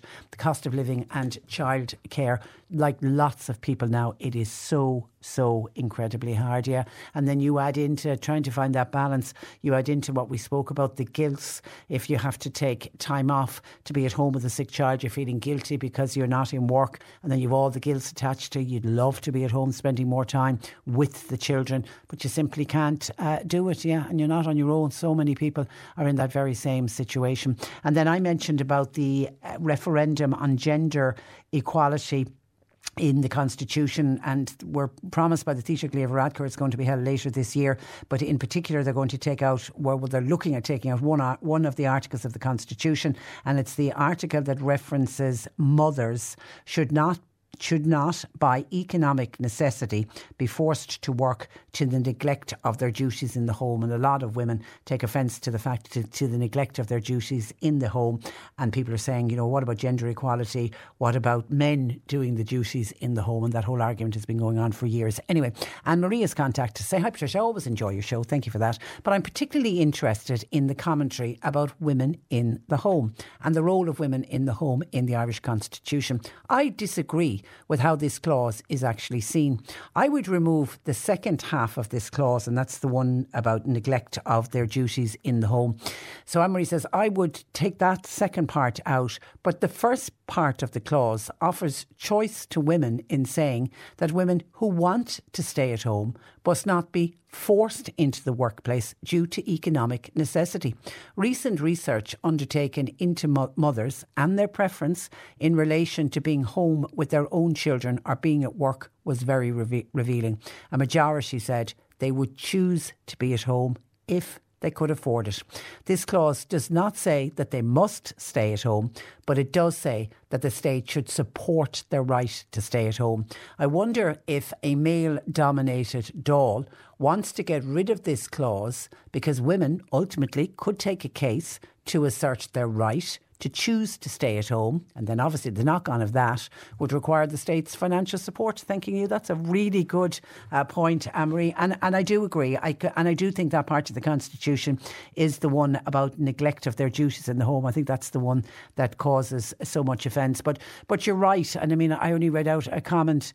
There was no name on it from the listener with the two children who would love to be at home, would love to be able to stay at home full time, particularly when the children are younger. But when they're financially in a position that they can't do it, then they're forced to go to work, and then that leads to all the things we were talking about earlier, like the mammy guilt. And that's not to say that daddies don't get guilts as well, but a lot more mothers seem to feel very guilty about being forced to go out to work and not being there to look after the children. Like there will be a lot of debate, I'm telling you, before this referendum happens. We've got to see the text of the legislation has to come out first. That obviously will be debated within the Oireachtas before then it eventually goes out for a vote. So the wording of it will be, we will await with interest, Anne-Marie, to see what the wording will be. But thank you for your WhatsApp to 0862 103 103. Now I have to say I didn't watch prime time last night, but I certainly will make a point of trying to catch it on the player today, because a listener watched it last night and said prime time last night I watched in horror, said this texter. It was to do with the nursing homes and the number of people that died in nursing homes. My heart went out to the woman from Cork watching her mother and then to be told that awful news. Serious questions need to be addressed. This was inhumane treatment. Well done to the whistleblower that was interviewed. There must surely be people held accountable. Well, we know we are to have a review, an inquiry into the handling of the COVID crisis and the pandemic, and in particular what happened in nursing homes, and that's due to kick off in the middle of the year. And that's going to be, I think, some of the stories that's going to come out from that, because already on this programme I've lost count now of the number of people who have contacted us talking about losing a much loved mother, losing a much loved father, family member, and people having to die on their own, and just people not getting any closure because of the way their loved one died during the pandemic. So yeah, there will be will people be held accountable? I don't know, but even you'd like to think that I don't know if a finger of blame would even help somebody, but I think more than anything from the inquiry, we have to learn to make sure that what went wrong during the pandemic will never ever happen again. 0818 103 103. It is Wednesday, which means Peter Dowdall, our gardening expert, will be joining us on the programme soon. So if you've got a question for Peter, you can get it in. You can text or WhatsApp your questions as well to 0862 103 103. The C103 Cork Diary. Diary. With Cork County Council, where communities and businesses all across the county can get the support they need at corkcoco.ie. If you're in the Bantry area, there's a little over half an hour left if you'd like to attend a very special coffee morning and cake sale. It's the Bantry Development and Tourism Association, and they are celebrating International Women's Day with this coffee morning and cake sale. It's on now until 1 o'clock. It's in the Bantry Tourist Office. If you're passing, please pop in. Proceeds are going to the UNICEF Syria Turkey appeal. Entries are now being taken for the Mitchelstown Community Games. Anyone who's interested in taking part, Seamus is your contact, 087 358 9734. The Barry Moore Players Drama Group in Castlelyons are having their annual general meeting tomorrow night. Castlelyons Hall, 8 o'clock. New members are welcome. And Macroom Flower and Garden Club, they're hosting a gardening talk with Sonia McGee. Now, Sonia is from Ballymaloe. That's also on tomorrow in Coolcara House in Macroom. Starts at 8 o'clock. New members and visitors are welcome. And further details from 087 982 1702. And Clonakilty Community Resource Centre are holding a fundraising table quiz in Mick Finn's Bar tomorrow night, 8 o'clock start. Tables of 4, €40 please, and monies raised will be used for the upkeep of the resource centre. Cork Today on C103. With Corrigan Insurance's Macroom, now part of McCarthy Insurance Group. For motor, home, business, farm, life and health insurance. See MIG.ie. This is Cork Today on C103. Email Patricia now with your story or comment. corktoday@c103.ie. And thanks to Breatha, who says, good to call out when you get good service. Fantastic service from the Passport Office, says Breatha. I filled in the form online on Monday night last, 6th of March. An Post delivered my new passport this morning on the 8th of March. That online service, if particularly if it's just a renewal, and I'm assuming it was just a renewal, and if you tick all the boxes and do everything right and get the photograph right and send it off, it's a terrific service. It really, really is a terrific service. And actually, it's a good time to mention to people, if you are planning, say, summer holidays and you are planning on travelling outside of Ireland, to check the passports, please, because it's kind of one of those things you forget about it. It's only when you pull out the passport to head to the airport, and how many times have we heard of families heading to the airport only to discover one or somebody in the party has an out-of-date passport. So it's a good reminder, Breatha, that you got your passport today in the post for all of us to check our passports. 0818 103 103 on housing and the cost of housing and people trying to get out of private rented accommodation and desperately trying to buy their own house. Here's a story from Bill in Clonakilty, who has two friends. Bill says both of them have really good jobs and they'd be bringing home between 60 and 70,000 euro a year. They have tried 8 times to get a mortgage and they've been turned down every time. They have no other outgoings. They both drive cars, but both their cars are paid off. But they cannot get approved for a mortgage for 280,000 euro, and that's how much they need in the area where they want to buy. You won't get many houses for that price anyway at 280,000 euro. Yet, says Bill, I have an aunt and uncle who are both in their 60s. And if they decide to get a mortgage today, they can get one no problem. The reason being that they own their own house and they can put their own house up as collateral against another mortgage. Could the banks not take a chance on some of these young people? Change their policies. Put in a clause that if they don't repay if they don't keep up to date with their mortgage after 5 years, then the house can be taken from them. But explain that to people when they sign up. But if you have couples paying 18,000 euro a month for rent, then surely they can budget to pay a mortgage. These are people hit by every other tax going, things like the universal social charge, etc. Yeah, and the thing is, Bill, if they are, and I'm assuming that this couple that you know of, that's what they're paying in rent, 1,800 euro. If they did manage to get a mortgage, that 1,800 euro, their mortgage wouldn't even be 1,800 euro a month. It's that real catch-22 that young couples are finding themselves in, and I don't know what the answer to it is, other than the banks need to look again at how they lend money. And we don't want reckless lending. We saw what happened during the Celtic Tiger with reckless lending, and remember at one stage there was 110 10% mortgage that you could get. I mean, we certainly don't want to go back to that, but certainly we need to be cutting a bit of slack to young people who are trying to buy their own houses. Thanks for your call to 0818 103 103. I was really taken aback actually to read in the papers today that we here in Ireland, we have the highest level of uninsured drivers in the European Union. Isn't that a kind of a poll that you don't want to be at the top of? We're 3 times the rate of uninsured drivers on our road than our nearest neighbours in the UK, and we're 4 times the average across the European Union. And these figures are coming from the Motor Insurance Bureau of Ireland, and they're actually bringing all these figures to the Oireachtas Committee on Transport and Communications. The Motor Insurance Bureau recently published research that showed 1 in every 12 private vehicles on Irish roads are actually driving around without being insured. Last year, there was a total of just under 188,000 private vehicles being driven without insurance in this country, and that was an increase from 13,500 the previous year. So it really shot up. The Motor Insurance Bureau they're a not-for-profit organisation, and they're established to compensate victims of road traffic accidents, which obviously can be caused by some of those uninsured drivers or if there's an unidentified vehicle involved. So they did an analysis on the level of uninsured drivers in this country, but then they decided to look across the EU, and they looked at the European Economic Area, which obviously then would include the UK and in Switzerland. And it came out here in Ireland that our figure for uninsured drivers is at 8.3%, and that puts us at the highest level of uninsured drivers in the European Union.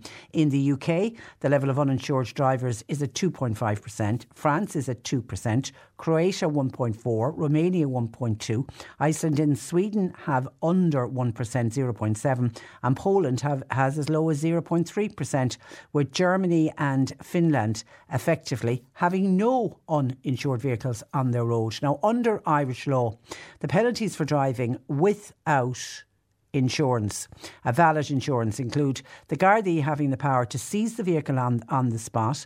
There's also an automatic court appearance. You get 5 penalty points, and obviously it comes with a substantial fine. But David Fitzgerald, who's Chief Executive of the Motor Insurance Bureau of Ireland, in advance of this Oireachtas appearance, said, for Ireland to potentially be the worst country in the EU for uninsured cars should make everyone in this country concerned about the rule of law and road safety, to make everybody sit up and take notice. He said it's a startling high figure, and it shows how much of a problem uninsured driving has become, or how big a problem uninsured driving has become in this country. He also said, despite what people might suggest and think, driving without insurance is not a victimless crime. It also makes our roads much more dangerous. Every year, the Motor Insurance Bureau of Ireland pays out around €70 million in compensation to the victims of accidents which are caused by these uninsured drivers. And because of that, it means law-abiding motorists, all of us who do pay our insurance every year, we're subsidising those uninsured drivers. And it works out at between €30 and €35 every time you renew your motor insurance policy. Between €30 and €35 goes into this bureau. And rightly so, it has to be there for people who get involved in an accident with an uninsured driver. But it isn't a victimless crime. We all end up paying for these people who decide to drive around recklessly without insurance. The Motor Insurance Bureau of Ireland is now pushing the government for the full implementation of what they call the new Irish Motor Insurance Database System. It wants a fully adopted and data to be used by Gardaí in their automatic number plate recognition systems, and to have new Garda mobility devices. What that would allow is uninsured drivers would be simply identified without even having to be stopped in the car and asked, do you have insurance? And it would enable Gardaí to check vehicles without even leaving their own cars, because they already have the automatic number plate recognition system. We just need the Gardaí to have the information to say if a car is insured or not. But they are startling figures, aren't they? 8.3% of every car on the road, 1 in every 12 is not insured, coming out for 2022 at a figure of 188,000 drivers. I was really taken aback. I expected the figure to be high, but certainly for it not to be as high as that. And it's going up, as I say, with the figures having increased over 13,500 on the previous year. So it's something that's not going away. It's actually getting worse. 0818 103 103. If you have a gardening question, please get it into us now. You can text or WhatsApp gardening questions to Peter as well to 0862 103 103. Let's take a break and we'll talk with Peter next. Cork Today on C103. With Corrigan Insurance's Macroom, now part of McCarthy Insurance Group. They don't just talk the talk, they walk the walk. CMIG.ie. This is the Cork Today replay on C103. Peter Dowdall, theirishgardener.com, joining us this afternoon. Good afternoon to you, Peter. Good afternoon, Trish. How are you? I'm frozen with the cold. It is bitterly cold, isn't it, at the moment? Says you in your nice, warm, cosy studio. Come out to the garden and I'll tell you how cold it is. There's not a lot you can be doing in the garden on a day like today. You're surely not out in the garden. Well, I'm trying my best to avoid it. I'm doing other things. We're packing seed potatoes and packing summer flowering bulbs and roots, anything to try and stay warm. That's it, and dream of those long summer days ahead. I was reading in the papers today, it's a piece that is from the Botanical Society of Britain and Ireland, showing that more than half of plants native to both Ireland and Britain have declined since the 1950s. Now, they're saying it's because of agriculture, climate change and non-native invasive species, and it found that non-native plant species now outnumber our native ones. That's a real concern, isn't it? Well, it's a huge conversation, Trish, and I was up at the GLDA seminar in Dublin a couple of weeks ago. That's the Garden Landscape and Designers Association. So what us anoraks do on our time off. But it's not the first time that this has been an ongoing conversation now for many years, and of course, it's a huge concern that we're losing species before we've even found them, if you know what I mean. There's so many species that we've yet to discover that are now extinct. But the conversation is in terms of native and non-native. And obviously, it's a concern to have more non-native species here. But if we stick to purely native species, then I think, not being an ecologist and not being an expert, I'm a horticulturist, so it's not actually. There's more involved in it. But I would think that including obviously not the invasive species, but other non-native species, doesn't that just improve diversity and shouldn't our ecosystem be constantly evolving and constantly changing? Like if we were to stick to what's purely native Irish, you could probably name on one or two hands the amount of native Irish trees and native Irish plants. We don't have a huge pool to go back to. Like most of the plants, or many of the plants that we would all regard as quintessentially Irish, are not native Irish plants. They've naturalised. Beech, for example, isn't native. Fuchsias, as everybody knows, probably aren't native. So I just don't know. I mean, obviously the species extinction is probably the biggest concern along with climate change facing us, but I'm not sure how important zoning in and being exclusively native is. I know the Sika spruce, that's the big conifer, isn't it? I know that in particular was highlighted. You're not a fan of them anyway, are you? No, and that's very bad. That's just very bad land management and very bad forestry management, where you have, like, any forest should be a biodiverse wonderland. It should be a mixture of broadleaf and coniferous species. These pretty toxic and poisonous Sitka spruce plantations are certainly not good for our environment or the greater landscape. No, it's all about, in my opinion, diversity. Within the human population, but also within the plant and animal and the plant population. I think it's about diversity, and the more species we can have forming the tapestry and repairing the tapestry, then the better. Yeah, that's exactly it. Okay, let's get straight into questions. Staying on the cold weather at the moment, Eamon has been on. He did his window boxes last weekend. Worried about him now in the cold spell. Should he take them down from the windows and put them into the shed during this current cold spell? It depends what Eamon put into them, Trish. So in other words, if he put in spring bedding, like, your little dwarf daffodil bulbs and primroses and maybe wallflowers and things like that, they'll all be fine during this cold spell, provided depending on where he got his plants, you know what I mean? In other words, if they came from indoors in a centrally heated supermarket and now they're outside in this temperature, no, they won't be okay. But if you got them from a good local garden centre where they were growing outside already, then they should be fine. I don't imagine he's done his summer window boxes yet, because it's just too early. You wouldn't get the plants, and if you were even growing them by seed, they wouldn't be ready yet. So if you were looking at summer bedding, yes, it's far too early. It's a couple of months too early. And yes, you would need to bring them in during this cold spell. But if you've been using spring bedding plants, you should be okay. They should be all right. Yeah, I'm assuming that's what he's done. It's spring bedding plants. Okay, Stephanie, and actually there's a couple of other questions similar to this. It's to do with trees that were recently cut down. Stephanie said they had some very large old trees that had to come down in her garden. She's looking for advice as to what to do with the stumps. They're hoping to cover them with some nice stones, but she's wondering, does she need to treat the stumps, and what should she treat them with first? Well, no, you don't need to treat them with anything really, depending on what the trees were.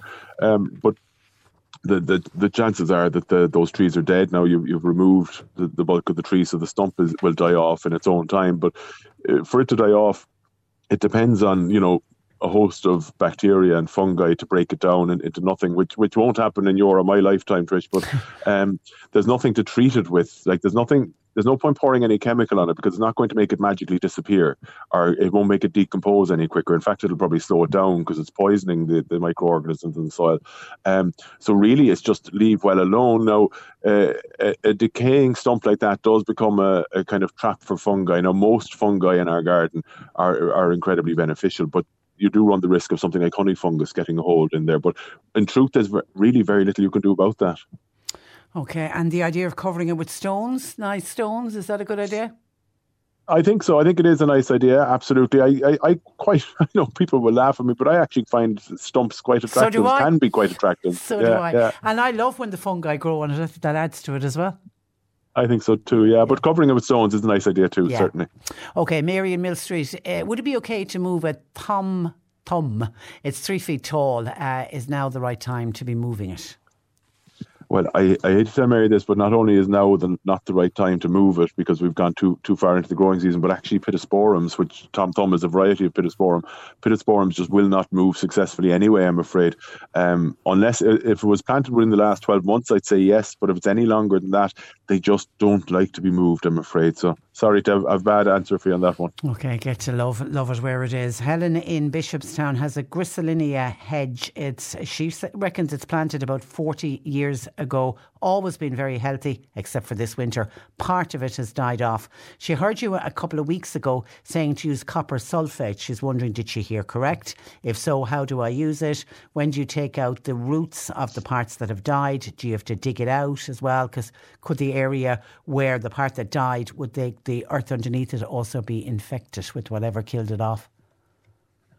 Well, I suppose yes and yes and yes, if you like. So you can't give a 100% answer to this question without seeing it, obviously. So maybe bring a photograph to your local garden centre of the hedge, of the healthy hedge, and of the dead parts of it, and as many photographs as possible to give a fella a chance to be able to diagnose what it is. So it could be just a bit of winter dieback. So it might not be anything too serious. Just give it time, maybe give it a feed. But it does sound more like it's some type of fungal infection, which can take out random plants in an established hedge. If it's a very established hedge, and if the dead bits aren't that huge, it might be enough just to remove the dead plant, roots and all. Yes, in answer to that part of the question. And the established hedge could knit itself in anyway and could fill it up all on its own. If not, if you need to replace it, I'd be slow enough to replace it with the same species, you see, because yes, whatever probably fungal spores or pathogens are in the soil, or killed it, or will also be in the soil, so could spread. And yes, a drench of the soil and of the surrounding hedge with a solution of copper sulphate and water will do it no end of good. It'll work as a kind of broad spectrum fungicide, but it's okay for use organically in a way to prevent that infection getting hold again. Okay, hi Peter. Is it too late to cut back wild roses? They're gone very leggy and wild. It's from a West Cork listener. No, not at all. And you're a bit late, I suppose, in the honest answer to the question, but it's better now to do it. It's not that late, and it's better to do it now than not at all. So yes, I would. Okay, and I love these kind of questions when they come in. They come in every now and again. Somebody's contacted us to say their much loved granny's house is up for sale in the coming weeks and months. And she was a big lover of roses. We've all decided to take one of the rose bushes and take them to our own garden. Advice, please, on moving them. Some of the roses are very old. Would we be better off just leaving them? Yes and no, I suppose. The vague answer is if we could rewind by even 4 or 5 weeks and you asked me that question, I'd say do it now. We are getting a bit late. The cold temperatures now are actually playing into their hands because it's slowing growth. It's putting that plant back into a bit of dormancy. So you want to lift the rose bushes when they're totally dormant. There's no growth at all in them, which is normally kind of November to February. We're just a couple of weeks too late. But I would say, I mean, for the reasons you want to move them, I would risk it. I would try it. Get as much of a root ball. Now, they're tap-rooted, the roses, big, long tap-root. So get as much of the root out as you can. Cut it back very, very hard. Don't be scared of... You won't kill the rose by pruning it too hard. Don't worry. So cut it back very, very hard. Get as much of the root out as possible. Don't have it out of the ground for any length of time. So in other words... if it's travelling a great distance, put it into a bag or a pot full of damp soil and then into its new home as soon as possible after that. And say a prayer to your granny and whatever God you believe in and hope for the best. Love that idea. But I would say they'll come well. Yeah, and I think it's just a lovely, lovely thing to have then forevermore, to have the roses in your own gardens. Okay, and Nuala is moving, as she says, to the beautiful wilds of West Cork. There is a wall by the house. It faces the sea. Will anything what could she plant there, or will anything survive because it faces the sea? I'm not going to even hazard an answer with that one because in my experience, and I'm at this a long time, Trish, coastal gardens are the most challenging of all. They're, living on, as she describes it, the beautiful wilds of West Cork, one of the nicest parts of the planet, but horticulturally challenging in places when you're overlooking the Atlantic. So your best rule of thumb here is have a look at what's growing in neighbours' gardens or in different parts of your own garden and take your lead from that. You've got to work with nature here and see what does grow around the place. But I'm not going to give more of a specific answer to that, I'm afraid, because I could end up giving the wrong advice. Yeah, and that's a good tip. Look to see what's growing in somebody else's garden because you know it's going to work well in where you are. Well, equally you might be disillusioned to see nothing growing in your neighbour's garden, but you've got to take that as well, you know. Hopefully not. Okay, have a good week. Stay warm. And you, thanks, Trish. We'll talk to you next week. That is Peter Dowdall, theirishgardener.com. Just some of your texts in on the uninsured drivers that I mentioned, and I was just completely taken aback by the number of uninsured drivers. I reckon 1 in 12 cars on our roads currently uninsured. Hi Patricia, we are all paying for the uninsured drivers, but surely it's all now down to enforcement. We never see Gardaí checking insurance like they used to do before. Remember when we were always stopped, usually at the start of the month, wasn't it, with the tax, etc. Why do we not see that happening anymore? Is it lack of Gardaí? I don't know. With all the technology available now, it all seems so wrong that we could even be talking about uninsured drivers on our roads. And then John says, I hear you talking about people driving without insurance. Where are the guards? I have a neighbour driving his car home from the pub 2 nights a week full of drink. With the past few years, no checkpoints, that's much more of a worry. Bring back the old school policing style. And that's from John. Somebody has suggested to get rid of the stump. There's a product called SBK. It's available in Atkins and it deals specifically with the breakdown of stumps. You can get it in either powder or liquid form, and it can also be solved by placing a black plastic cover over the stump to prevent light, and that helps as well. Okay, thank you for that. That's where I've got to leave you for today. Thanks to John Paul McNamara for producing. Nick with you for the afternoon. Talk to you tomorrow at 10. On C103. With Corrigan Insurance's Macroom, now part of McCarthy Insurance Group. Want great advice? You know who to talk to. See MIG.ie. Hi, this is Craig Robinson from Ways to Win, and support for this podcast comes from Invesco QQQ, the official ETF of the NCAA. Invesco QQQ is proud to sponsor this episode, and even prouder to provide access to innovation for the last 25 years. Basketball has had innovations over the years, too. We're seeing the game played in new ways every day. Learn more at Invesco.com/QQQ. Let's rethink possibility. Invesco Distributors, Inc. Want flexibility? Take yoga. Want flexibility with your health insurance? Check out United Healthcare Insurance Plans. Underwritten by Golden Rule Insurance Company, they offer flexible, budget-friendly medical, dental, and vision coverage that may be right for you. More at UH1.com.